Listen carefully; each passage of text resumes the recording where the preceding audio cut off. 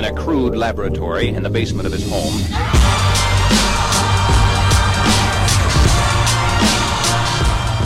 Welcome to the CEO Raider podcast. It's your host, John Mayetta. If you like this podcast, leave us a 5-star rating at Apple Podcasts. As the world turns, that's a good way to describe Xerox. So in the latest deal that the company has struck with its two activist shareholders, Carl Icahn and Darwin Deason, what's old is new again.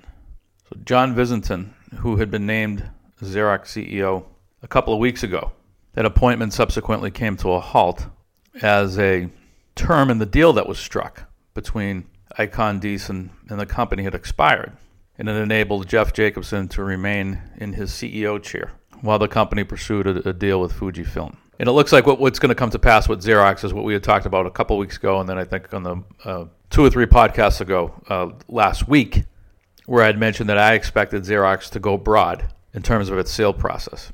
It sounds like Jacobson and the company back in November of 2017 looked to strike a sale with Fujifilm and only Fujifilm. In other words, they did not run a process. So they did not make an attempt, it would seem, from what's been made public, they did not make an attempt to get the best price possible for Xerox by way of not running a broad process.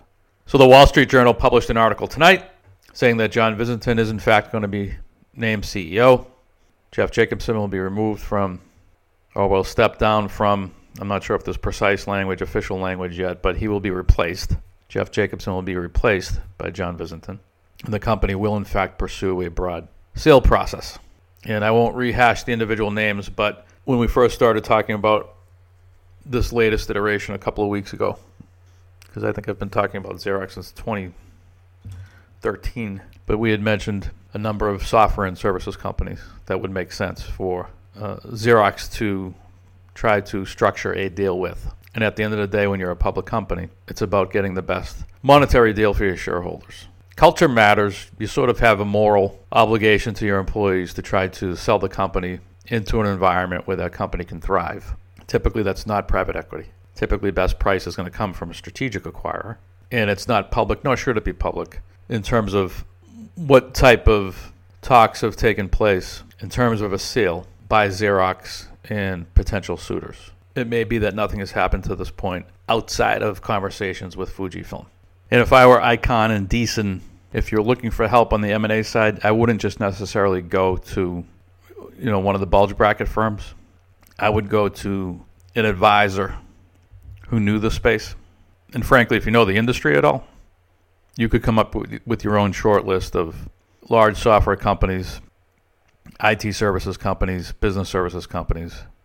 You shouldn't need to hire an advisor to go canvass the landscape. If it's about helping with execution, particularly if it seems the most interest is coming from outside of the United States, whether it be Asia Pac, Europe, I would think outside of the United States you're going to see the most interest from Western Europe and India. Within the United States, there are a ton of companies that would make a good home for Xerox. See you all next time.